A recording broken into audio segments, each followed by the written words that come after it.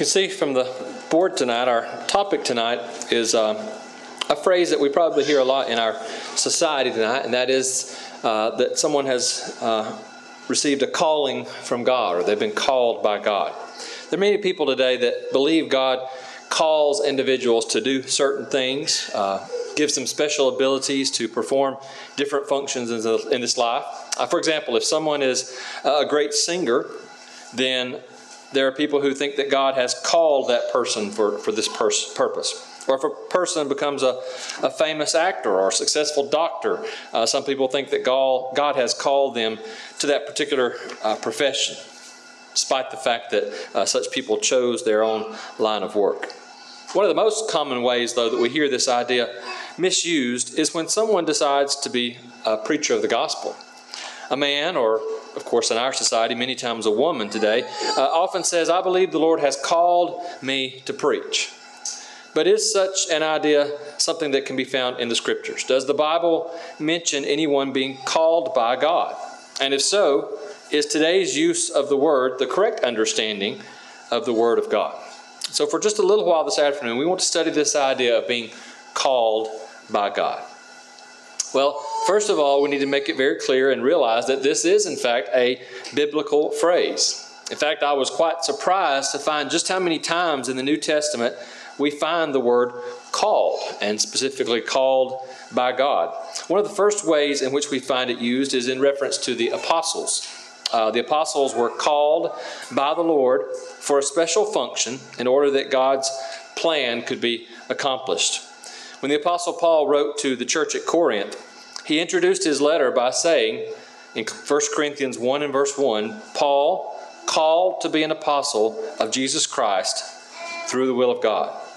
Again, when he wrote to the Romans, he said in Romans 1 and verse 1, Paul, a servant of Jesus Christ, called to be an apostle, separated unto the gospel of God.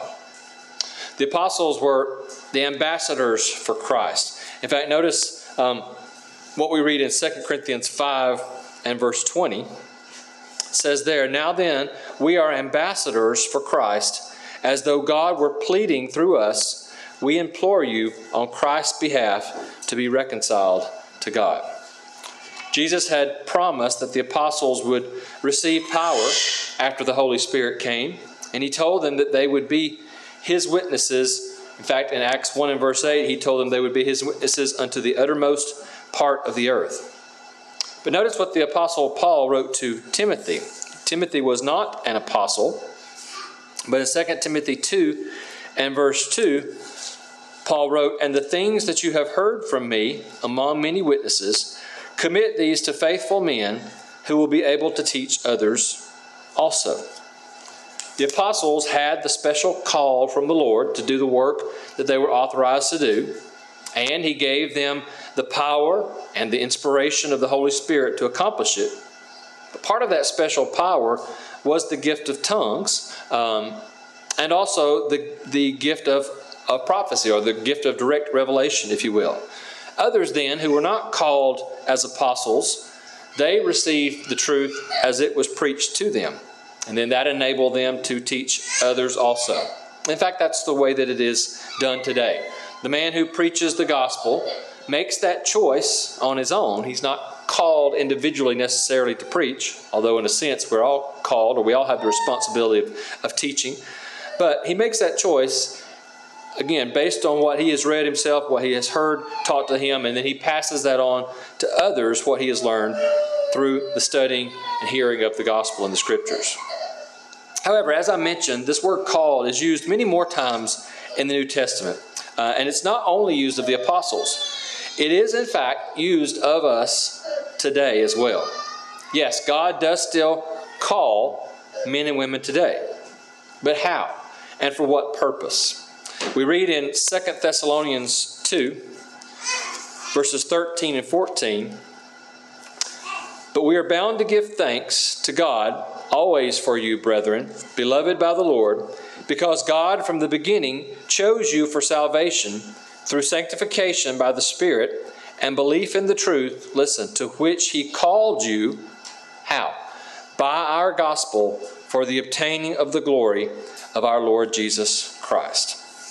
The Bible teaches that all people, not just special individuals, but all people are called in the same way. In the Great Commission, Jesus told the apostles to preach the gospel to every creature.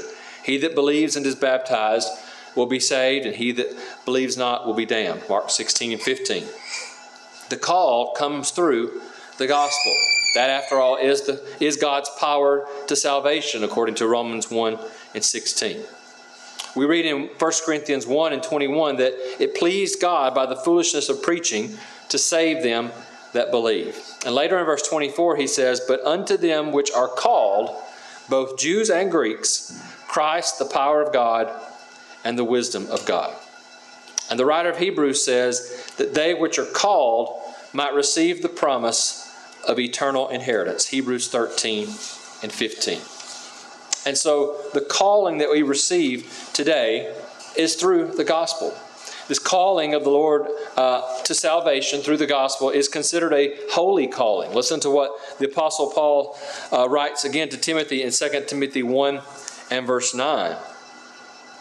He says, let's begin with verse 8. "Therefore do not be ashamed of the testimony of our Lord, nor of me his prisoner, but share with me in the sufferings for the gospel according to the power of God, who has saved us and called us with a holy calling, not according to our works, but according to his own purpose and grace, which was given to us in Christ Jesus before time began." And again in Romans, the 8th chapter, and verse 28, a verse that's well known to all of us, I'm sure. But in Romans 8 and verse 28, Paul says, "And we know that all things work together for good to those who love God, to those who are called according to his purpose." All who accept the call of the Lord and become Christians, that is, obey the gospel, are in the same spiritual body, the church. Colossians 3 and verse 15 says, "And let the peace of God rule in your hearts, to the which also you are called in one body, and be thankful." And Paul also teaches us that we are called to be saints. 1 Corinthians 1 and verse 2 says, "To the church of God, which is at Corinth, to those who are sanctified in Christ Jesus, called to be saints, with all who in every place call on the name of Jesus Christ our Lord, both theirs and ours." And also we are admonished to walk worthy of the calling with which we were called. And so I hope by a study of the Scripture, it's plain to see that we are all called as Christians, called by God, called to obey the gospel. But no one gets any special call for any particular vocation that he chooses himself. Yes, of course, we may all have, or each have special talents, unique abilities, but it's up to us to make the decision what we will do with those talents. Again, being called by God is to be called by the gospel. Well, this afternoon, if you're here and you're waiting for the Lord to call you, to save you, while you do nothing, then you'll wait for eternity and still be lost. As we've learned from this study, we are called unto salvation by the gospel. And once you have heard it or learned the truth, then you have received your calling. And it's up to you whether you answer that call by obeying. James 1 and 22 teaches us to be doers of the word and not hearers only. And so the Bible teaches us that we must hear the word, we must believe it, we must repent of our sins, confess our faith in Christ, and be baptized for the forgiveness of our sins. If you've never taken those steps, then we encourage you to answer God's call today. Or maybe you've once obeyed the gospel but have not remained faithful. And the Bible teaches us that even after we've obeyed the call, we must continue to give diligence to make our calling and election sure. The Bible puts it that way. And so if you need to make things right with God today, then we would be glad to assist you. If there's one of either case, please come while we stand and sing.